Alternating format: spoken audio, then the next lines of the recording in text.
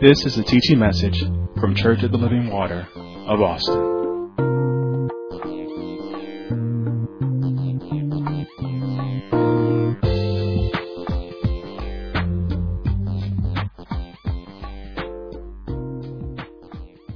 God has been so good to us with all of the teachings that He is laying upon our hearts.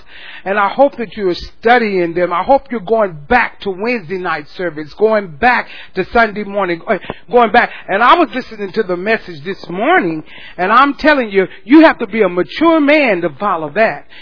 I'm talking about to obey those things. You're going to have to put down being childish to be able to operate in those principles, but those principles will get you the victory. You can't be a childish man, and try to interact with those types of truths. Those are truths that penetrate all the childishness and hits right to the core of a real man, a man of God. So that was exciting. I love that. Those are just principles that you should just put in place right now. Whatever you've been doing, change. And just put them into place. Amen. But if you will, let's go into our foundational scripture, which is John 17. And we are in our second lesson on this particular series on how to exist in this present troubled time, or how to exist in all of we have so many things going on in our country right now, in our families right now, and how do we exist in this time? God has always, everybody say always taught His people how to exist, how to live, how to walk it out in whatever kind of troubling times it has been. You can see it in Abraham. You can see it in Moses. You can see it in the prophets. You can see it in the judges. You can see it in many people in the Bible. You can see it even in Joshua. You can just walk through the Bible, and in their dispensation of time or their span of time, they walked it out. They worked it out. And God wants us to do the same. Amen. And so and most importantly, you can see it through the life of the ministry of Jesus Christ, how He Himself lived in that time, in the dispensation He was in. You can also see it in the Pauline letters or Paul's letters. All of those things, how he got through. And you can even see it in the final book of the Bible, in the book of Revelations, if you have it. And let me tell you, me and Pastor, our founding pastor, before he's gone, we were working on some things about the book of Revelations, and I'm going back and forth, and we're going to do an extensive teaching. I almost want to just pull the ministry class together and teach that, because that's how deep it was being, and but we'll see. But anyway, let's get back to this. In the book of Revelation, it teaches us all those things, how we are to exist in the present time in which we live. It teaches us how to exist. In the book of Revelation, it teaches us how to exist in what was, and what is, and what is to come. If you look at it out, in each dispensation, it shows you how you are to walk, how you are to exist, how you are to function. So very, very important. Amen.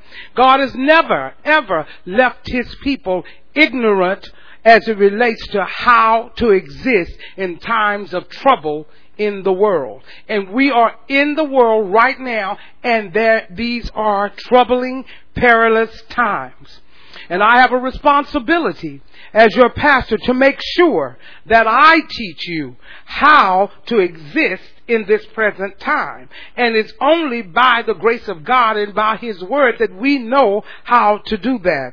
I also have the responsibility to those that have been restored. Those that have been restored in this ministry. Those that have been restored by the Word of God. That you are taught how you are to live, how you to act, how you are to function in this span of time. It doesn't do us any good if we teach those that have been healed, repaired, rebuilt, strengthened, equipped. You got all of that going on. You've been ordered, and all of those things are in place, but you don't know how to occupy until He comes. That's not good. Everything must flow. Everything is a flow. And it seems like a lot going on, but it's really not. It all flows together. Are you with me? So, for the next several weeks, maybe months, we'll see how it goes. We're going to look at this, and we will use the word of Jesus as our guide. It's going to guide us through. So we learned last week that here in John 17, Jesus is praying to the Father. And I like that. Jesus is praying to the Father. And he is praying for his disciples. And he's also praying for us. Get that. He was praying for the disciples as well as praying for us. And Jesus is letting us know that he's praying for those that he is calling out of the world, but he is not praying for the world. We saw that last week. It's almost as if it seems like a contradiction. He's praying for us to come out, to come out of the world, but then he's not praying for the world. But isn't he Jesus? Doesn't he love the world? Just stay tuned and hold on and grab hold and just let this train keep on chewing down the road, and you just stay hooked. He's praying that they'll have joy, and that they will be protected from the evil of the world. He is praying that they will be sanctified through truth. Jesus is reminding the Father that he kept them. He said, Father, I kept them while they were in the world. And he reminded him that God always going to keep and have a way of keeping those that believed on him, Jesus. Because if you're not hated in the world, I don't care how many people is in your ministry, how big or mega your ministry is, how well known you are. If the world loves you, you are not doing God's work, because the world should be hating you because it did Jesus. And Jesus said, it hated me and it's going to hate you. That's one of the signs how you'll know who's for me. And we look at numbers and we look at popularity, and God says, no, look at Jesus and how he walked and how he was followed and what was said about him, and the same should be happening to you. Then you'll know you're on point with God, because the world hated Jesus. It's no way that the world hated Jesus and loved you and you're for Jesus. No way. The Bible tells you, he said, no, the world hated me and it's going to hate you. The Bible don't lie. Jesus is praying for his disciples because he is about to send them out into the world. So we look at chapter 17, beginning at verse 15. And it says, I pray not that thou shouldest take them out of the world, that thou shouldest keep them from the evil. They are not of the world, even as I am not of the world. Sanctify them through thy truth. Thy word is truth. Now we already know right here how you're going to be sanctified through the truth. As thou hast sent me into the world, even so have I also sent them into the world. And for their sakes I sanctify myself, that they also might be sanctified through the truth. Neither pray I for these alone, but for them also which shall believe on me through their words. That would be us. He just prayed for you and you weren't even on the planet. Verse 21, 21. That they all may be, let me do 20 and 21 together. Neither pray I for these alone, but for them also which shall believe on me through their word, that they all may be one, as thou, Father, art in me, and I in you. I'm just going to put it in our terms. I in thee, that they also may be one in us, that the world may believe that thou hast sent me. Now, he just said, I'm in you, you in me, and they are in us. And we're all one. Look at that. So we see here that Jesus desires to send us into the world. So the world might know and believe that he is the Son of the living God. God said that they're going to know it through seeing you. And he'll know that not only he's the Son, but that the Father sent him. Listen, some of us, we have been in church for so long that we have forgotten that we were sent to the world. See, we get so religious that we forget that we are sent to the world. Jesus brought us into the body. This is why he brought us into the body, to send us to the world. Jesus did not bring us into the body for us to hide from the world. Jesus brought us into the body to be protected from the evil in the world. Get that. Get that. God did not bring us into the body for us to hide from the world. But he had every intent to send us into the world.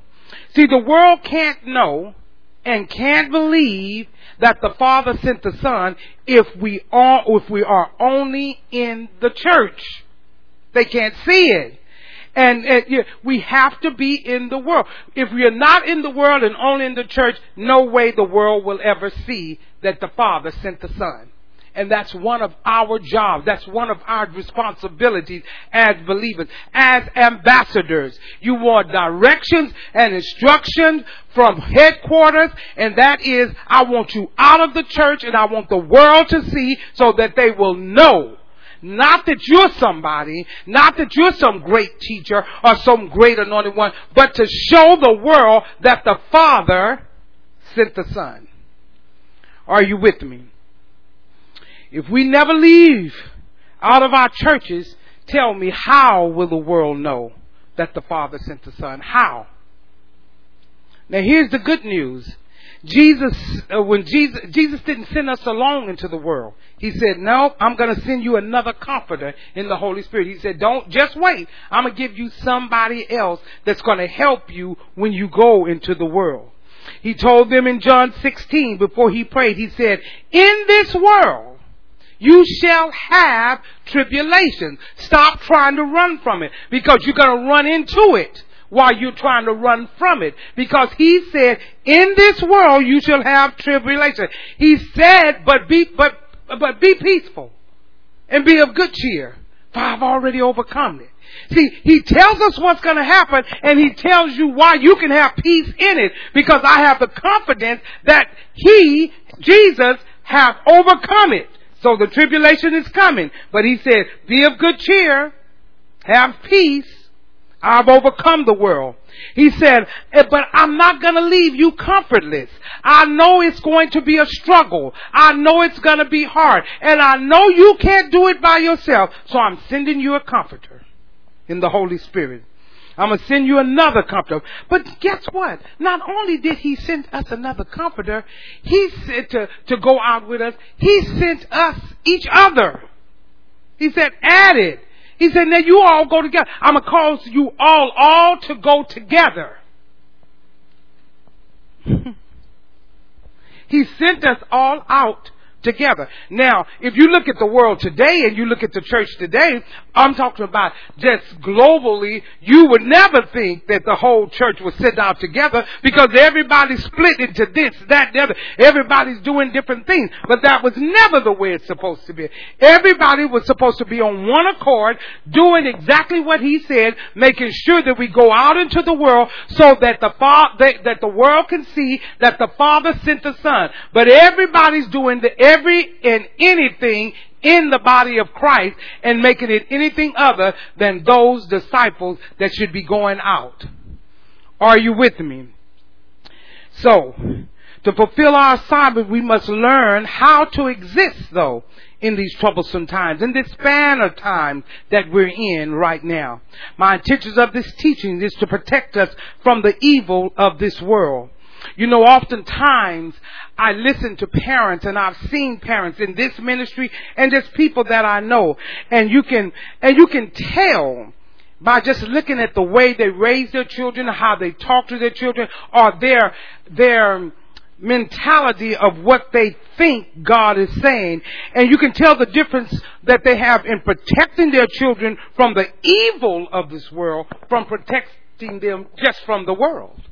There's two different things. You can and there's a big difference. So they are, now when you find a parent that are afraid for their children to do anything, afraid for them to listen to anyone, forbid them. I don't want them to do anyone, don't want them to see anything, don't want them to go anywhere, want to shelter them from everything, God forbid. No, that's of the world. I gotta shield my child from that. But listen, you're not teaching them the more important lesson. Because here's the thing. If you get this down, you'll start thinking different. Your children have to leave your house one day. They have to. Now you can put 6 locks on the doors, let down all the shades in the house, and you can only bring them to church and take them home with you. But guess what? One thing you will not be able to control, one thing you will not be able to change, you cannot stop them from aging. See, they're going to grow. In all of that, you can't stop them from aging. And at some point, they're going to leave. They have to get a job, and they have to get out of your house at some point. So see, if you're just protecting them from everything of the world, you've missed it. You want to protect them from the evil, not the world, because the world they must be in. Are you with me? Listen. So instead of hiding them from everything out of fear, and I've seen parents do it, maybe you need to just teach them and protect them just from the evil. Exposing the evil, since we know that they have to function in this environment. They have to function there. So I'm not trying to teach them. They are going, and when they get out of your house, they're gonna be all in the world. So you cannot keep them from that. But you can make sure you let them know and show them the evil. Not every little thing that's in the world, they're going to be there. Amen. Well, I thought this ministry was just trying to bring up children that not tainted, untainted by the world. Well, yes, untainted by the evil. Not the world. We're trying to raise children that are untainted by the evil in the world. Protecting them from the evil. But we're not trying to unexpose them to the existence of it. Because it's there. Well, Pastor, how do I do that? Deuteronomy, I think around the 6th chapter, told us how to do that.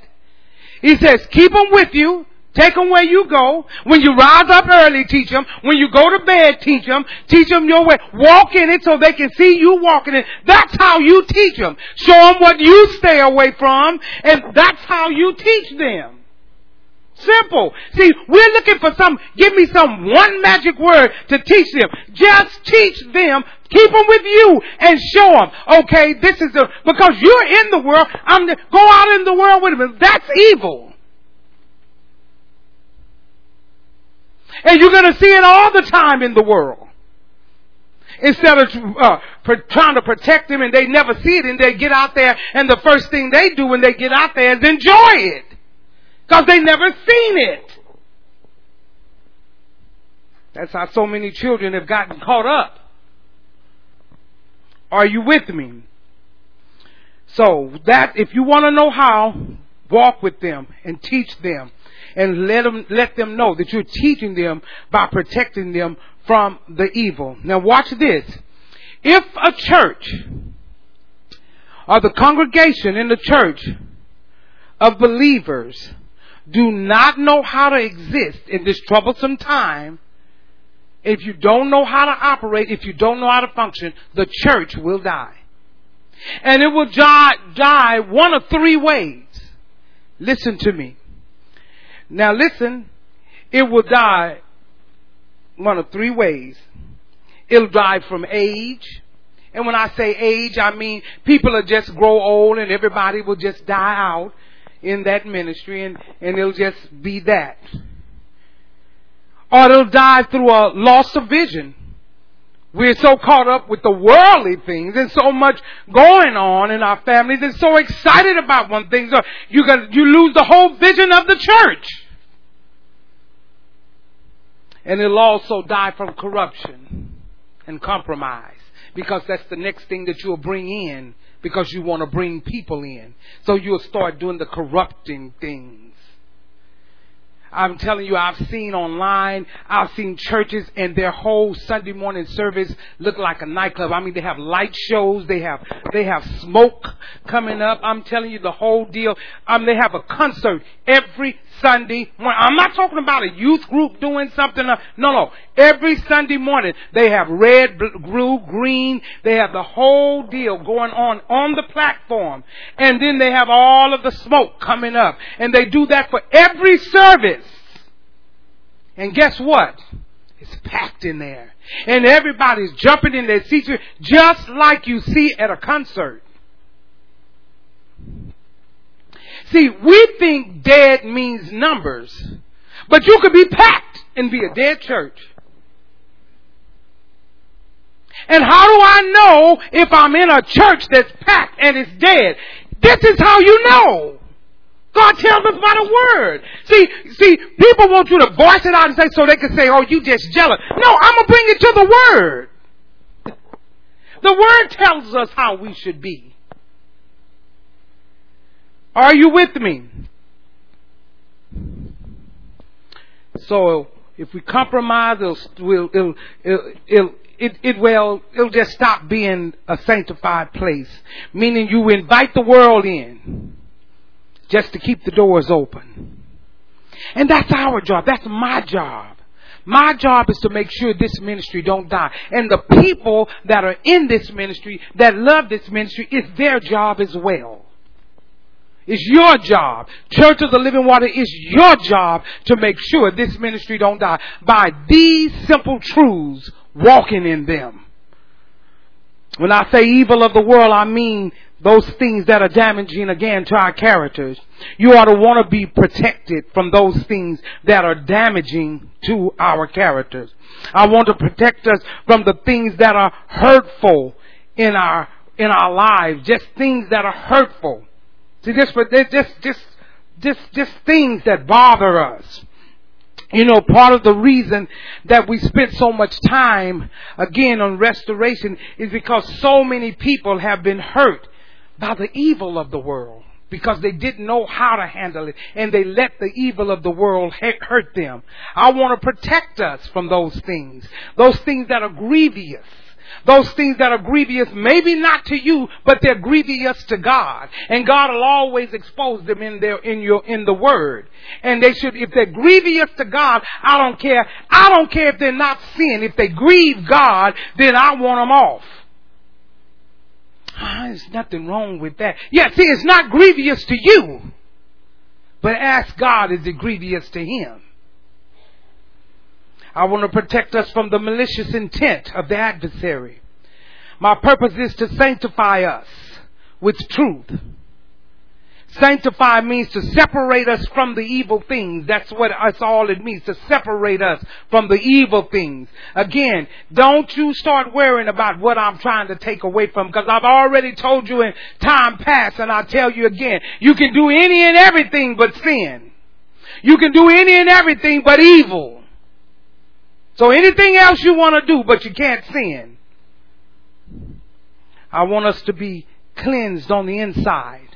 I want us to be set apart for a sacred purpose. The goal is for us to actualize our vision in this span of time. The span of time in which we live, we need to actualize this vision. We want to be a people who love God no matter what. We want to be a people that hate sin no matter what. Not say, ooh, Lord, I've seen people that smoke cigarettes and they've come off of them, or they're trying to get it. They'll say things like, I'm giving it up because I know it's not good for me, but I love it. You know, I like it. I like it after I eat. I like it after. But no, in sin, you got to hate it. You got to hate it in order to be through with it. And if we're not a church, and we're not a people that love to give at all costs, because once we know that thing is building up treasures in heaven. And that's where it counts the most. It doesn't count the most down here. It counts the most up in heaven in your giving. Whether it be financially, whether it be spiritually, whether it be natural, whether it be physical, in whatever way that God is causing you to be a help or to be a giver, then you build in the kingdom, so when times of trouble come, you can withdraw from that bank account or from that treasure, because I've built up treasure in heaven. And we need to learn how to do what's right now. So we can't wait. Well, I'm going to put all that into practice when we all come back together. No. You need to do that right now, in this span of time that we're in. See, before you begin to think in and of yourself that this world is the worst of the worst. Oh no. That, it's worse than it's ever been. How are we going to be able to do all this? How are we going to go out into the world? How are we going to win people? Listen, no one in here is being thrown to the lions. No one in here is being crucified. No one. None of you out there are being crucified. So you want to ask, this world. And see, if you keep looking at the news 24/7, it's going to tell you it's the first time for everything. But this is old stuff. I'm going to prove it to you. So if the disciples, at that time, they managed how they lived in their span of time. And let me tell you, they managed it so well, and this was in the time when you were being crucified, thrown to the lions. They managed it so well that it stayed on point, that we now have the gospel. Because they stayed on point in troubling times. And we're not even in the times that they're in. And they managed it because they were taught by the teacher. And they handled it. And they managed it. And now we know who Jesus is. So if they can live that way and glorify God, then we can glorify God in the times that we live in right now. But we need to know how. In other words, we have to move the church forward in this dispensation of time that we're in. We have to move the church forward. So we can't wait. We can't wait for the world, for what the world wants or what we want the world to do before we can move. That needs to change before. No. We must do the work of the Lord in the world if we want to move the church forward in this span of time.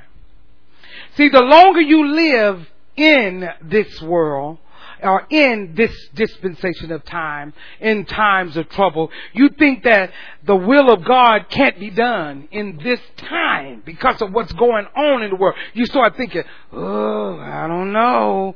It's just not like it used to be. See, you start thinking that way. That's the truth. I don't know.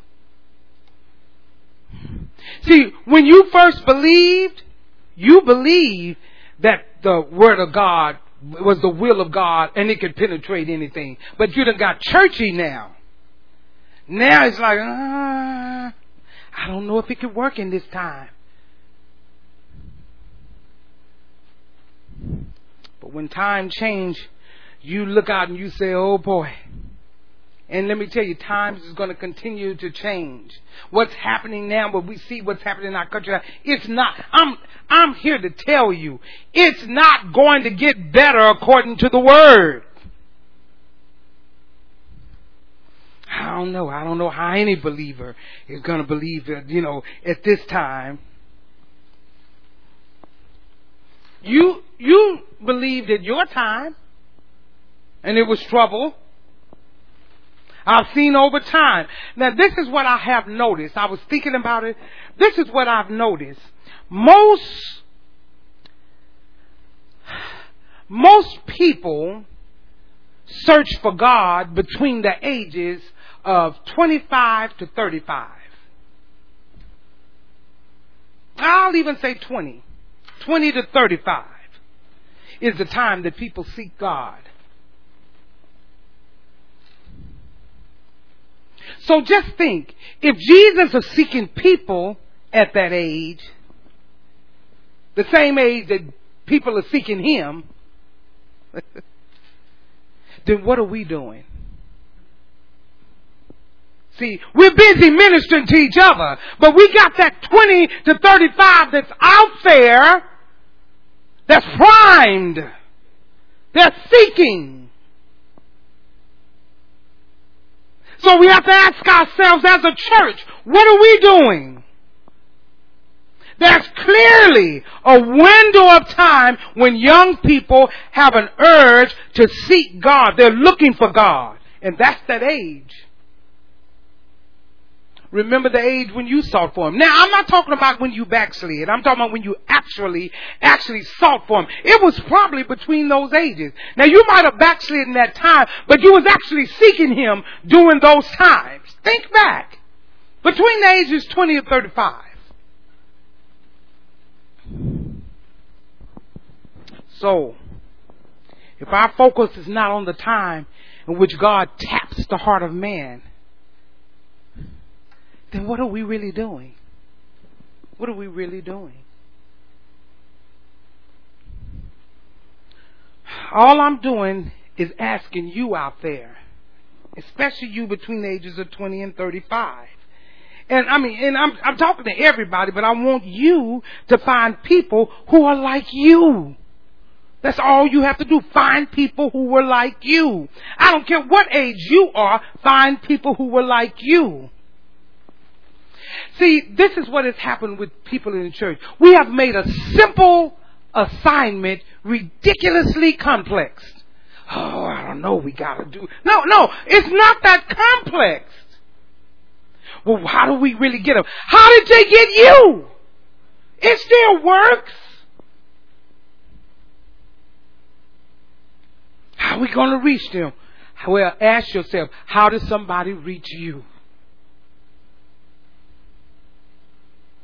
What got you? What got to you? That's what's going to get to them. Please write this down. I made sure I put this in red because that when God threw that across my eyes, that is it. This is our whole problem. We have allowed what we see to become more powerful than what we know. We have allowed that. What we see to be more powerful than what we know. And yet, we call ourselves people of faith. Listen, we're in a time of change not only in this country, but in this church. Because of the dispensation of time in which we live in, this span of time. The reason there's a change in the church is because of the times that we live in. That's why we must bring it forward. Because of the times. I didn't say change the message.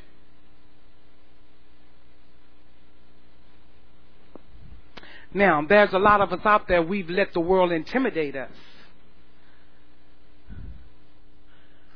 But actually, if you those people between 20 and 35, they're excited. They're excited. If you give them opportunity, they'll say, Pastor, if you show me how to actualize this, if you show me how to put it, I see it when I see New Gen. You show us how to actualize and put it down, and we'll do it.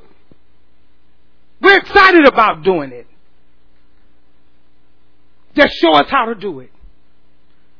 Coach us how to do it. Coach us how to be wall builders. Show us how to climb the wall and stay on it. Teach us.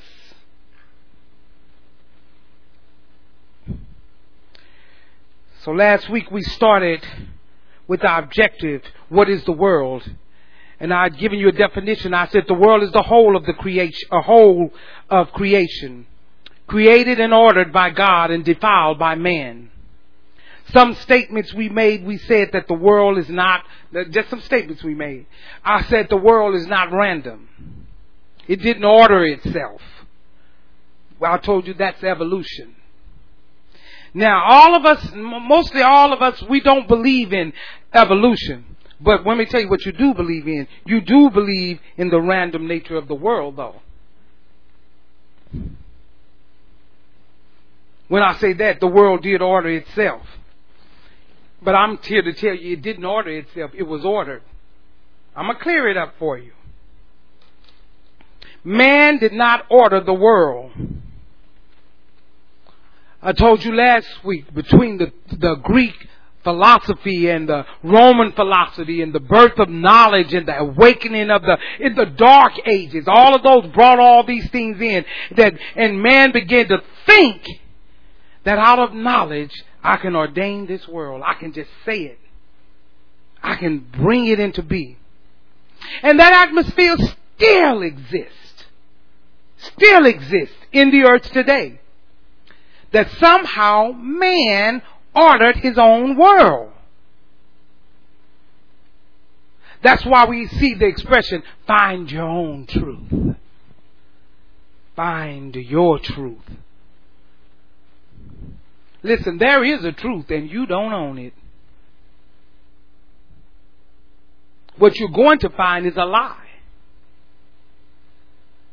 Now watch this. With the advent of the faith teaching, I got to bring this to us. There have come an adoption of this philosophy that man can order his own world. Because faith teaching have stopped, they stopped teaching the rightly divided word of God. They've even stopped even referring to the scriptures now. They just stopped altogether. They say things like, name it, claim it. They say things like, I believe it and receive it. They say things like, decree it and declare it. Whatever you say, you bring it into being. You make it happen.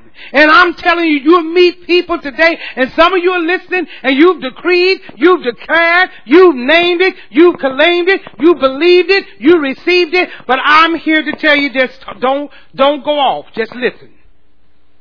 And let God deal with your heart.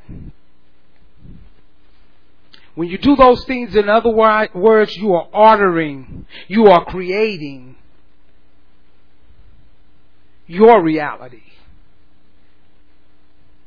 The reality in which you live in. You actually telling the world, do what I speak. I decree it. I declare it. And you know, the louder they get, the more forceful, like, I'm telling the world what to do. I'm ordering the world. I decree and I declare it. Whatever I want to happen, I speak it into existence. Now, we know that the Bible says that there's power in words. But see, that's not what that means.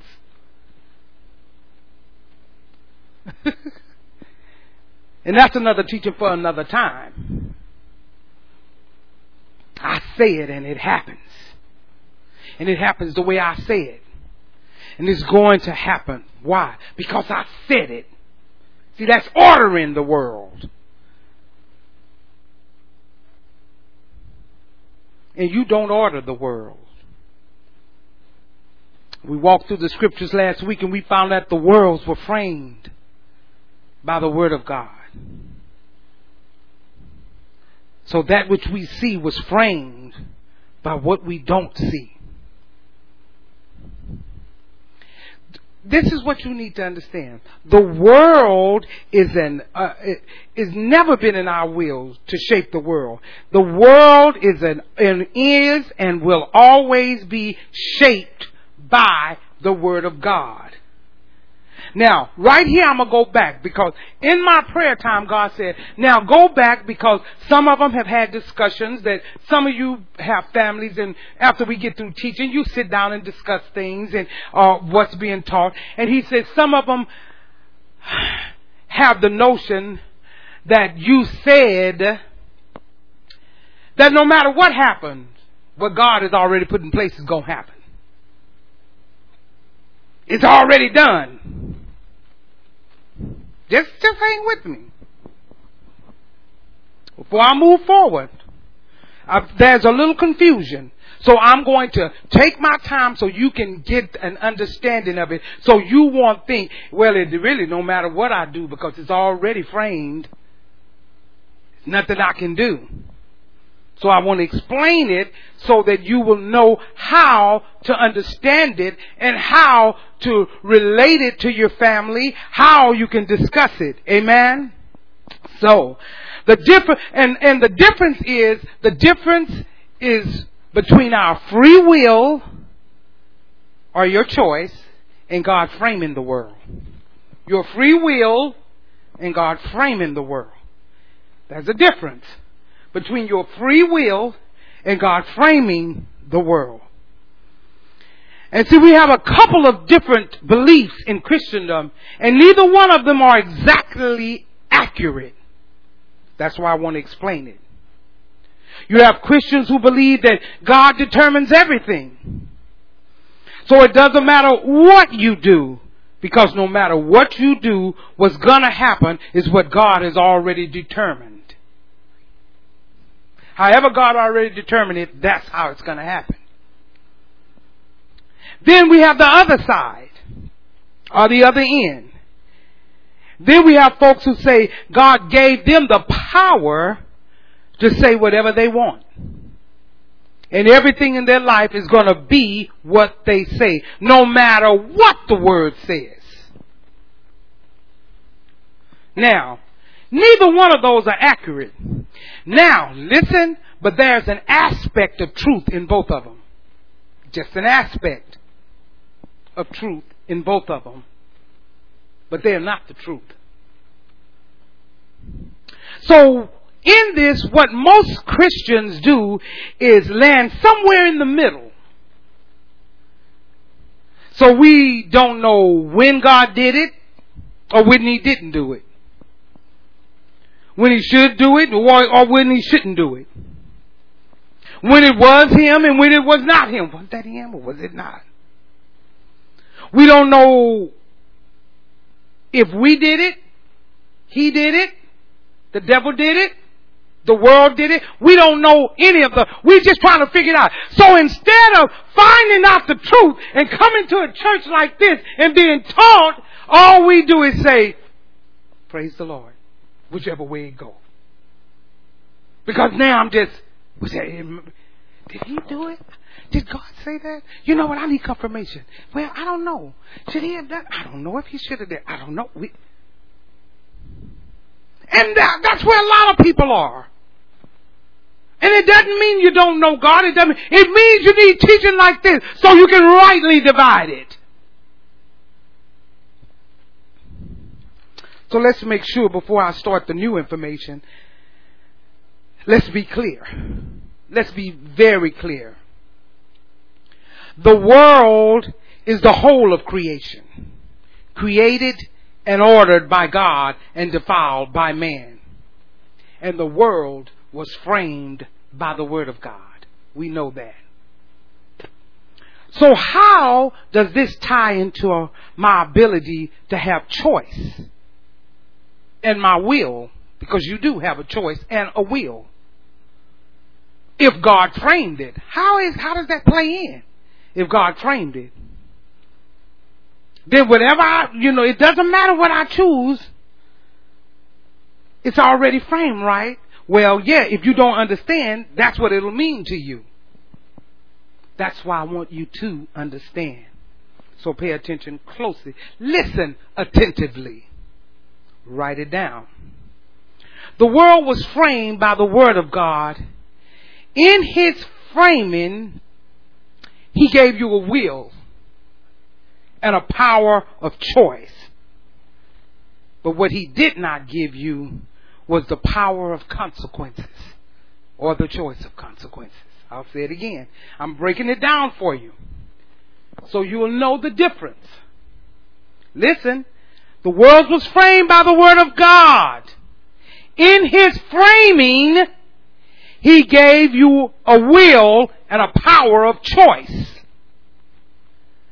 But what he didn't give you was the power of the choice of consequences.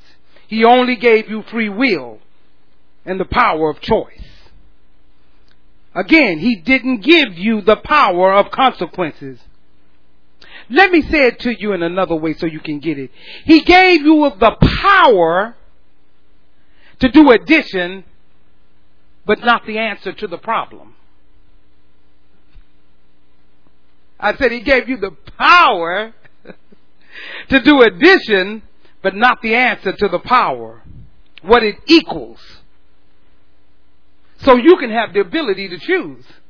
So he said, now I'm going to lay it out, but you can have the ability to choose. You have a free will. You can, let me tell you, you can live your life however you want. But listen, here it goes. You can live your life however you want. But what happens as a result of how you live, that's framed by the Word of God. There's your framing. See, you had a part in the frame. It wasn't automatic that God said, this is the way it's going to be. No, your power and your will caused God to frame your life. Your choice. Your will. Remember, he gave you the power to have that, but he didn't give you the power of the consequences. So it's framed. Because remember also, because he framed the fact that you have a will. He framed that. You have a will. Pastor, I don't understand. Maybe you get it this way. This is how he did it. He said, I set before you life and death, blessing and cursings. But you choose, because what you choose is going to be framed. See, that has nothing to do with it already there no matter what. No. Your will and your choice put the frame there. He said all over the scripture. He gave us different things to frame our life for. He said, but whether you do it or not, whatever you do is going to frame it. He said, I set before you life and death, blessing and curse. Choose life so you and your seed can live. So I can frame that. Listen, if a sinner chooses his life, his seed is blessed. Why? Because his life is framed by the Word of God in his choice. A non-believer sins, it hurts his child. See, you don't have to be a believer. This God placed in the world.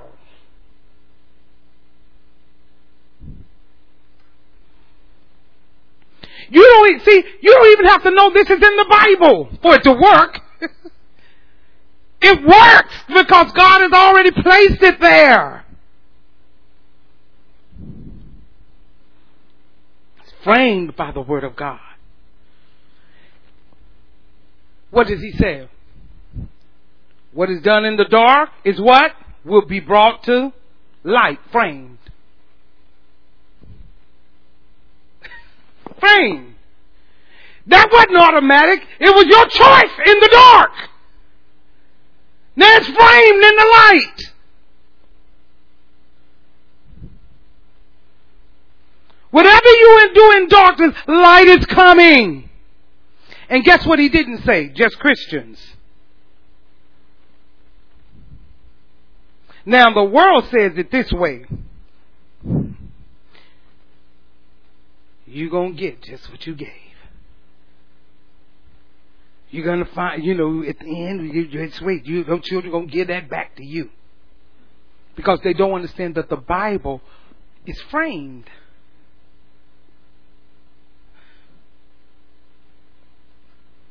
Whatsoever man sows, that shall he reap.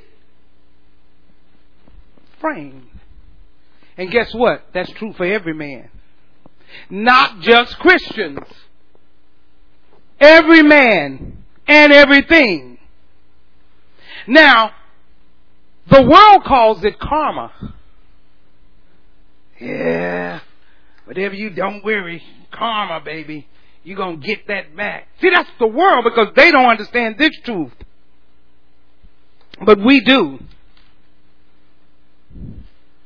See, by faith, we understand that the worlds were framed.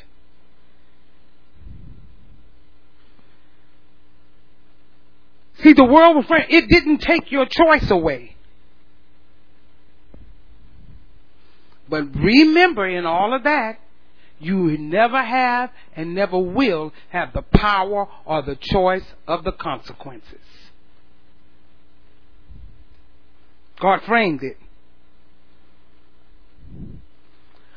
A tree is known by what? There you go.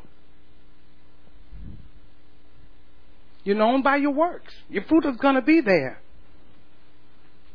So the only thing you can do is make the tree good.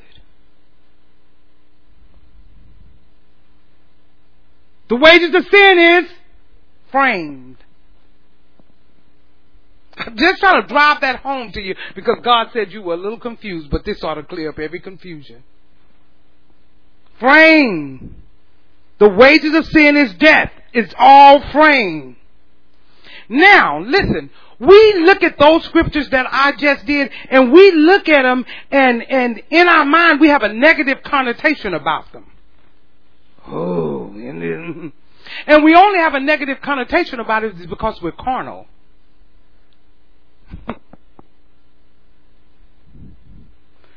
But guess what? If you are a good tree, you have good fruit. You ain't got to try to do all of that. If you're righteous, you don't have to deal with the wages of sin. See, we always look at it in the negative. But if you're doing all this, none of this applies to you. If you sow life, you don't reap corruption. Simply. That's why God said, guard your heart with all diligence. For out of it flows the issues of life. See, the world put a rating on everything about the heart. They'll do things like, this is not good for you. See, this is not. Why? Because, we don't want this to get down in your heart. Because once this get down in your heart, it's going to show up in your conduct. So the world, because they really don't understand the truth and they won't let God, they won't sit and learn the truth. They'll say, okay, this is PG-13. What they're actually saying is, this can get in your heart at 13, but at 12, not so much. We think, 12, 13, 12, it's going to mess you up. But 13, you maybe can handle that. Talking about how the world does, that's different from God. Oh. Now let me give you another example. You can't miss what's happening in the country today, but you can, a lot of times, see, we're so caught up with that. But see, I always look at things to get God's perspective on it and to be a blessing to God's people out of it. And so with what's going on in the world today, God just laid it out just like this, and I'm going to lay it out to you. Listen to me. Another example of framed, because I want you to know. And because of what we're seeing in our country right now. Think on this. This country is governed by the Constitution, right? It's governed by that. And those who wrote the Constitution, they're known as framers. Framers. So this world this country is framed by the Constitution. Now, a little while ago, we had an election, and we made a choice. It may not have been the personal choice that you made, but the choice was made. According to it was made according to how things are framed by the framers. The framers are the ones who do the Constitution. You know, you had to vote, you had to register to vote. Everything was laid out by the framers.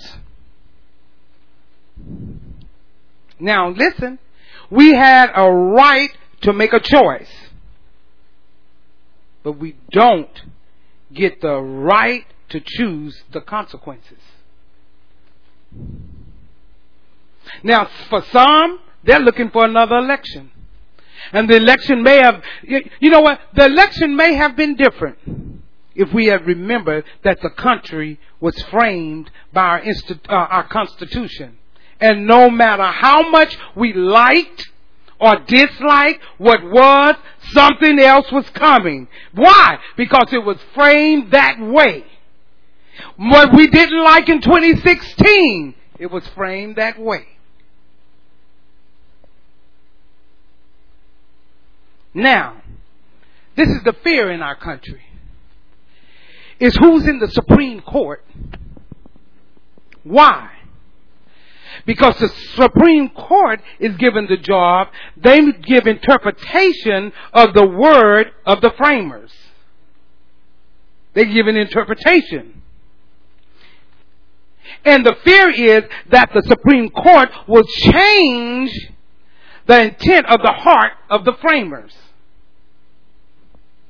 I'm trying to bring this home so you can get it. Maybe you can get it politically. Think different. Now listen. So that's what we're nervous about. Ooh, who's going to be in Supreme Court? Because why? They're the ones who's going to give an interpretation of what the framers said, and we don't want them to change the intent of the heart of the framers. Now we're governed under that. But guess what? It is fallible. Fallible. Why? Because it came from man. So it's fallible. It came from man. I hope you're getting it. But the world of the worlds was framed by the word of God. And unlike this country, there's not three branches. There's not an executive branch, a legislative branch, a judicial branch. Not in the kingdom. There's one Father, and He's a Trinity. And they all agree with one. They all on the same accord. That's why the Bible says there's no one man's private interpretation, because the framer already framed it. No matter what you say about it, what you think about it, what you think it's saying, it doesn't matter. What He said is what He meant. There's the Father, and He's the Trinity. The Holy Spirit legislates, and guess what? The Son judges. And these three are one, and on one accord. We're talking about framing. They all say the same thing, unlike the world. And no matter how man interprets his word, we can't change the framers. Not God's word. We can't change the framer's intent. That means you can't make the word say what you want it to say. Why? This is why. See, this is the difference between the world and us. Because, see, the world's way and the judicial legislative, that system is fallible by men. This cannot be changed or be interpreted any way you want to, because He is sovereign. Different from being fallible. He's sovereign. See, in this country, nobody is sovereign. But in faith, God is sovereign. So no matter what you think, God will do. No matter what you think He meant,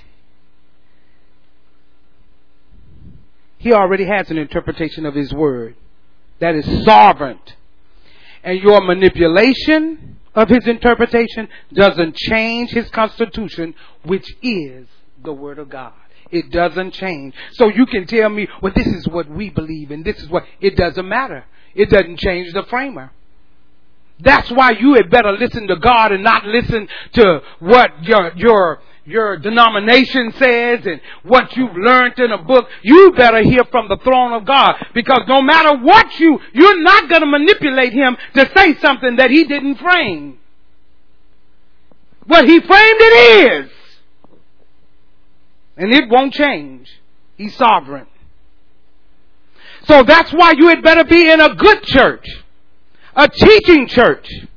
Those that have their fingers on the pulse of God. Those that are not playing with your life and trying to be something small, exciting, and something popular. You better know what the Word of God says without any intentions that you think someone said. Well, my pastor said No, God, the framer, has already spoken.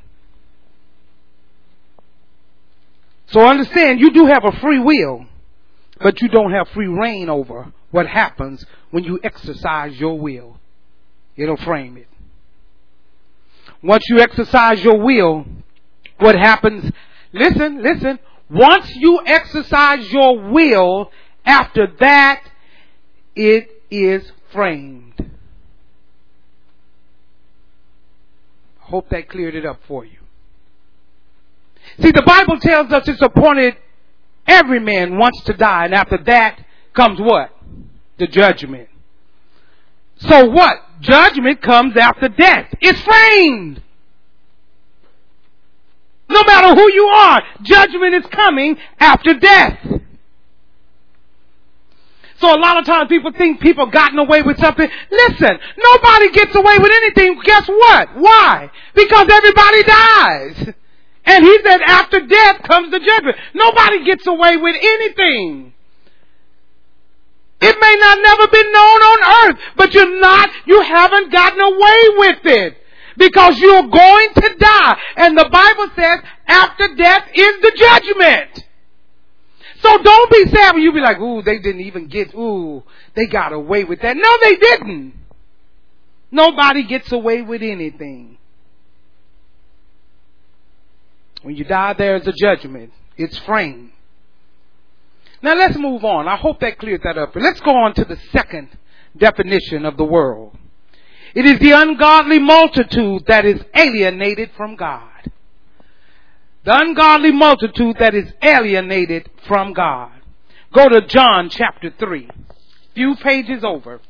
John chapter 3. I hope you got something out of that and a better understanding, because I never want to leave you confused. Now, the ungodly multitude that is alienated from God are those who Jesus died to save and who God loves. See, what happens in Christendom, we focus on the fact that God loves us. God loves me. And that's true. He does love you. But He does love you, but God also loved those in the world. The Bible said God so loved the world. He loves a multitude of people who are alienated from Him. He loved them so much He sent Jesus to die for them. And before you get high-minded, I want you to know you was once a part of that multitude. Because now that we in it, we like, how could they do that? How could they be in that? You were once in that. You were a part of it. There was a time that every one of us was alienated and shut off from God. So we used to be in that multitude, and God loved us so much, and He sent Jesus to die for us. Why? Because we were unsaved and needed salvation. Now we're connected to Him. But He sent Jesus because we were alienated. So we need to understand that.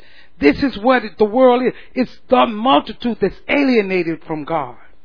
They're in a state. They're in trouble.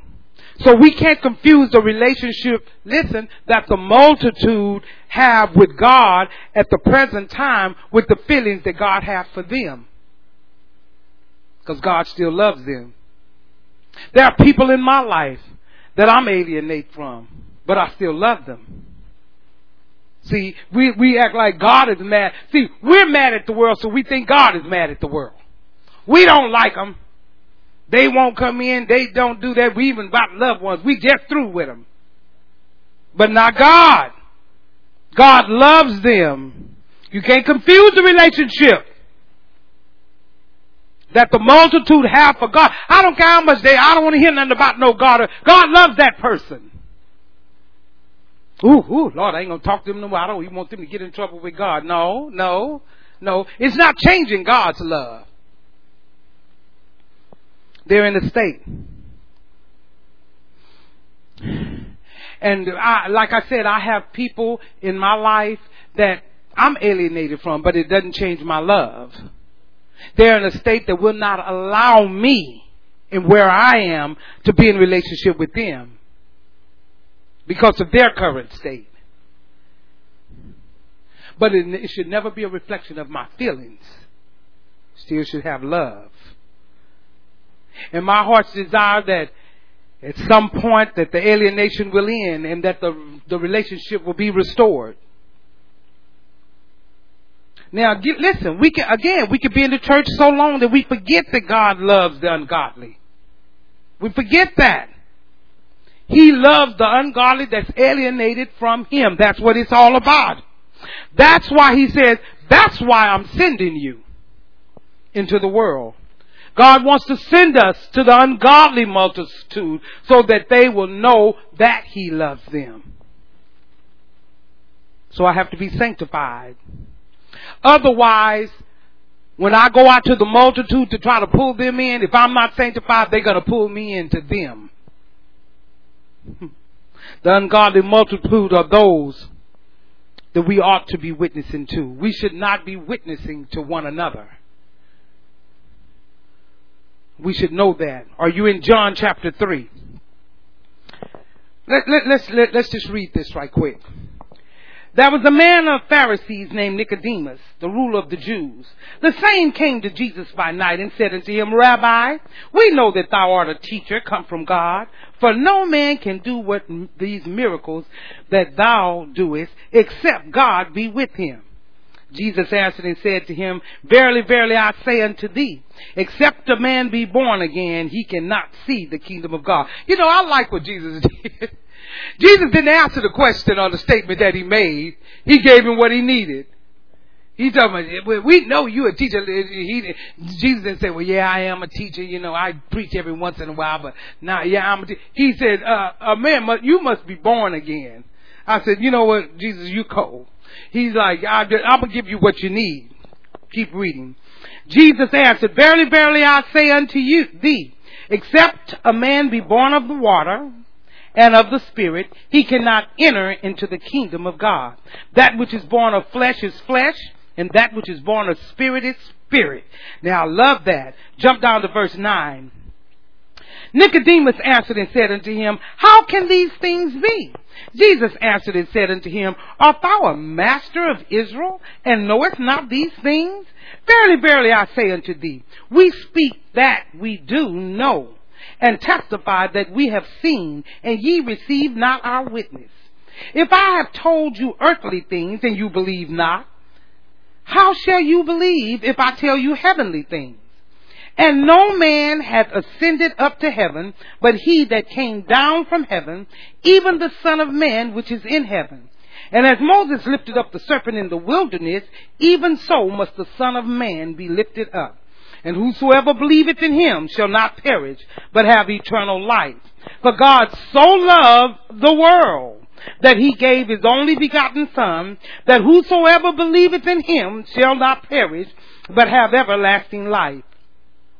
For God sent his Son not into the world to condemn the world, but that the world through him might be saved. He that believeth on him is not condemned, but he that believeth not is condemned already, because he hath not believed in the name of the only begotten Son of God. And this is the condemnation, that light is come into the world, and men loved darkness rather than light, because their deeds were evil. For everyone that doeth evil hateth the light, neither cometh to the light, lest his deeds should be reproved. But he that doeth truth cometh to the light, that his deeds may be made manifest, that they are wrought in God. Now, some people read these passages of scriptures and they don't even want to witness anymore. Oh God, there's so much evil in the world. People don't want Jesus. Oh, you see all of that. But you don't know who all will see the light. You don't know who will reject the light. That's not your job to know. You're just supposed to do your job and make sure you are the light. Your job is to let your light so shine before men that they might see your good works and glorify your Father which is in heaven. I don't believe that God sent Jesus to die for the sins of the world for us to just save one or two people. He said, I need you to be a light for a multitude of people. They're alienated from me. And I believe in my heart that there's a substantial number of multitudes that we see here that need the light, and they need to repent, and they need to see a light. You know what? You saw the light. Why can't somebody else see it? You saw it. Don't act like because the world has changed. Let me tell you, God's word transcends time. I will never believe that sin has gotten so bad that you can't be redeemed. Now you may believe that, but I don't. I don't believe God sent Jesus to die for sins of the world. And then he said, now I sent to die for the sins of the world, but it's going to be a little heavy in 2021. 2020, I don't know, we're going to have to really... Because, in 2021, they cross-dressing, women sleeping with women, men sleeping with men. They doing drugs. They doing all kinds of stuff. Everything is going on. So, I don't know. That's much. Now, that's what you think and how you see it. But you don't know how many of those multitudes need to be redeemed and want to be redeemed. See, you don't have to worry about who is or is not going to see the light or who's going to be redeemed. All you need to know is that you serve the Redeemer. And this is my job, is to make sure that I'm a light to all. Listen, there's going to always be people that reject the light. But there will be those that won't. They will receive the light, but they got to see it. They got to see it. Now, if you start piecing this all together, you'll understand that why Jesus prayed for us and not the world. You should understand that. He loves the world. He died for the world. He prayed for us to do a job in the world. See, already get in your head, there's always going to be people that reject salvation. There will always be those that don't want the light. But there are some out there that do. Because it's a multitude that's alienated from Him. And because someone rejects it, does not change your assignment. Oh, God, I'm tired of going to door to door. Everybody's rejecting. You go to door until one see the light. It doesn't change God. It doesn't change what God has called you to do. And the Bible just told us there's always going to be people that love darkness more than light. There will always be those who reject God as the creator and the orderer of things. There's always going to be people. But that has no bearing on what God called you to do. It doesn't matter. Somebody got you. God sent not His Son into the world to condemn the world, but through His Son they might be saved. So God wants the world saved. God wants the world saved. We got to get that in our head. See, we gotten too religious. These are simple truths that have to get down on the inside of us. Now listen, God has framed it so that we will be now this is already framed. There will come a time on this planet, there will be a dispensation, a span of time that is already framed when salvation will no longer be available to the world. But just think, look how long it's been since Jesus redeemed until now, until the time now. Now it's obvious that God is given the maximum amount of time to get people in, to save the world. He's trying to get as long. He's holding everything back. He's holding everything back so you can get saved. That even the earth is groaning. Let's get it done in God's life. But He so loved the world and that multitude that's alienated from Him that He said, it's not time yet. So I dare us to try to flap our behinds in a seat of judgment. And Jesus is not even in that seat. Jesus is sitting on the seat of mercy, and we have the audacity to sit in the seat of judgment. Well, I'm through with it. We want to write off people while the Father still have His Son sitting on the mercy seat. See, we got to think like that. How dare us say there's no hope while the Son is on the mercy seat? That means that when you think like that, that means that you think that you can order the world. But the world is framed by the Word of God. Third definition. Write it down. We might not get to all of it tonight. Today we'll start next week. But write this definition down. The world is the whole of temporal things and worldly things. Temporal things and worldly things. And we're going to go to Mark chapter 4. I'm not going to get to that today, but let me just give you a few statements and we'll pick up at Mark 4. So what do you mean by that statement? The statement I just made. The world is the whole of temporal things and worldly affairs. Well, what do I mean by that statement? I mean that everything that is a result from human activity. Everything. Everything is a result of human activity. But biblically, it is considered the world. Biblically, it is considered the world. Listen. That's everything we do. Everything we make. Everything we have. Everything we can come up with. It is considered worldly. Now, the whole of temporal things and affairs is not necessarily evil, but it's still worldly. The Bible says in 1 Corinthians 7:32 that a married man should care for things of the world, that he might please God. But an unmarried cares for the things of the Lord. So so when it says that, what it's saying is that a married man needs to cut the grass. Make sure the bale's grass. And if you don't cut it, you need to pay to get it cut. It means that they should change the light bulbs. If ants is in the kitchen, they need to get them out. That's all this means. It's just temporal affairs, just temporal things in life.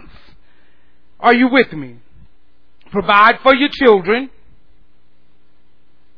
He has to care, the married man has to care for the temporal things and the worldly things. That's why Paul said, I don't want to be married. He basically said, I don't want a wife and children and take care of home. I'd rather put all of my energy in working for the Lord.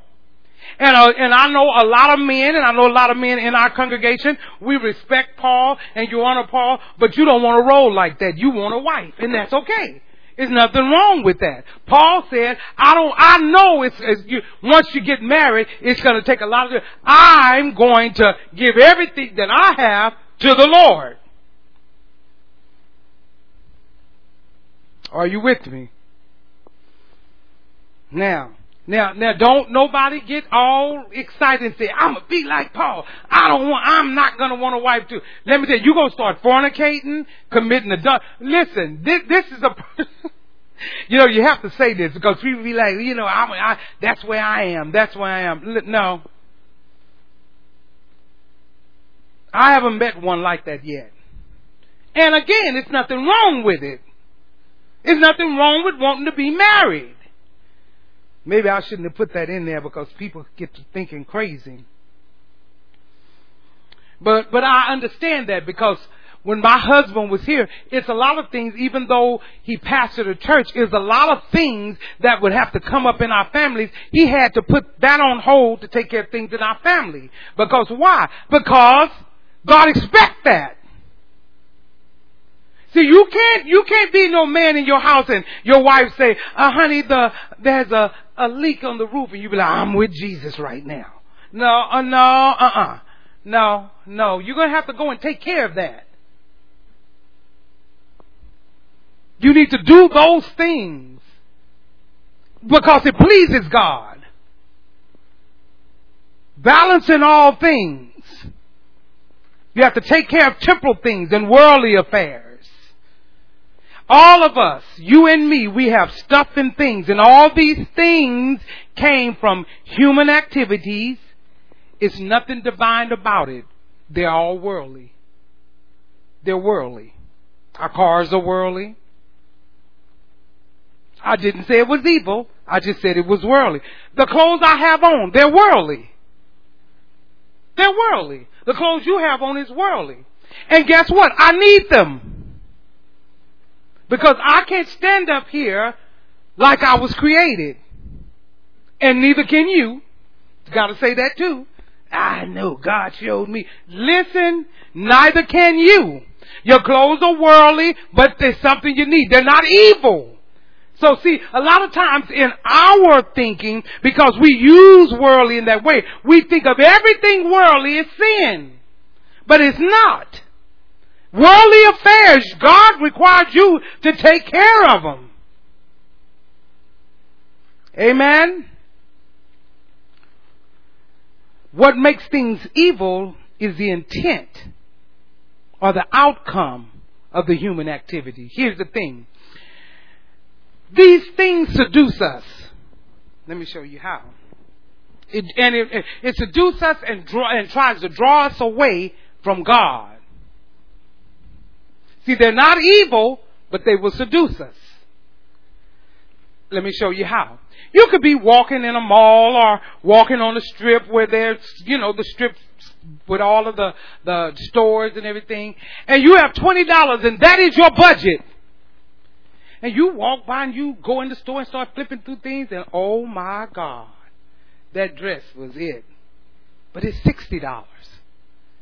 And you just have 20. The dress was not evil. The shoes that oh my God, these was, I've been looking for that. They don't have that color anywhere else. I've been all over the internet. I can't believe I found them.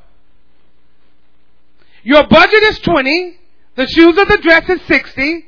The evil is not the shoes and dress. The evil is you just bought what you could not afford.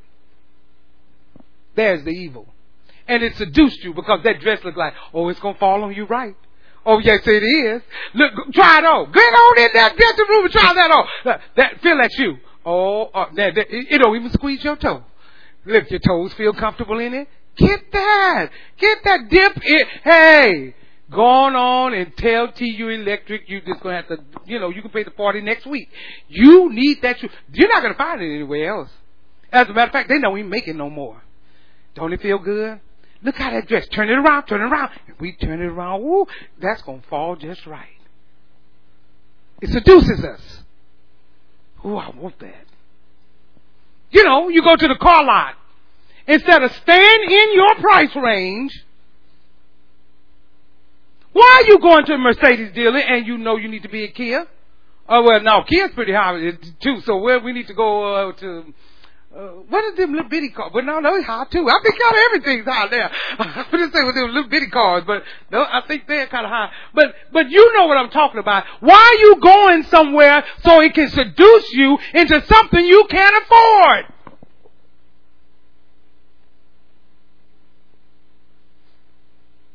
If you make $30,000 a year, you don't have no business at no Lexus. You don't have no business at Mercedes. You don't have no business at any of those places. Why go? Because it's going to seduce you. Because I'm going to tell you, those luxury cars, they don't ride like regular cars. And you sit your behind in one and drive one on a deal, and you feel that smooth ride, you're going to say, we can do it. We can do it. No, you can't. You can't. Just get what you can where you are. Cars will always be there. Why get yourself caught up in worldly affairs and everything? Again, the car is not the sin.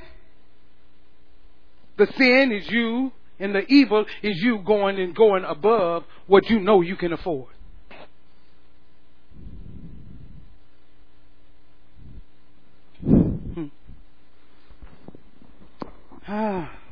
But it will seduce you. They're not necessarily evil, but they have seductive power. And it will draw man away from God. That's why it says in Mark 4 that the cares of this world and the deceitfulness of riches and the lust of other things, they choke the word because you get yourself caught up in it. And then what? He said, you become unfruitful. I'm out of time, but God is not. And He's going to show us. Listen, I'm trying to help you in this.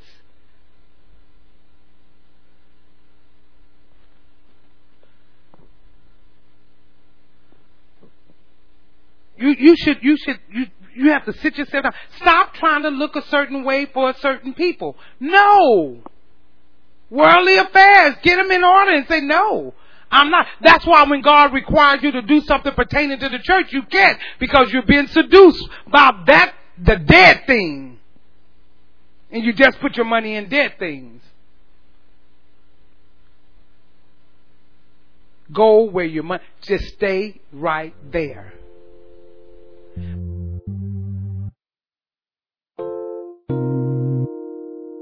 This has been a teaching message from Church of the Living Water at Austin. For more information about our ministry, please go to our website at livingwateraustin.net.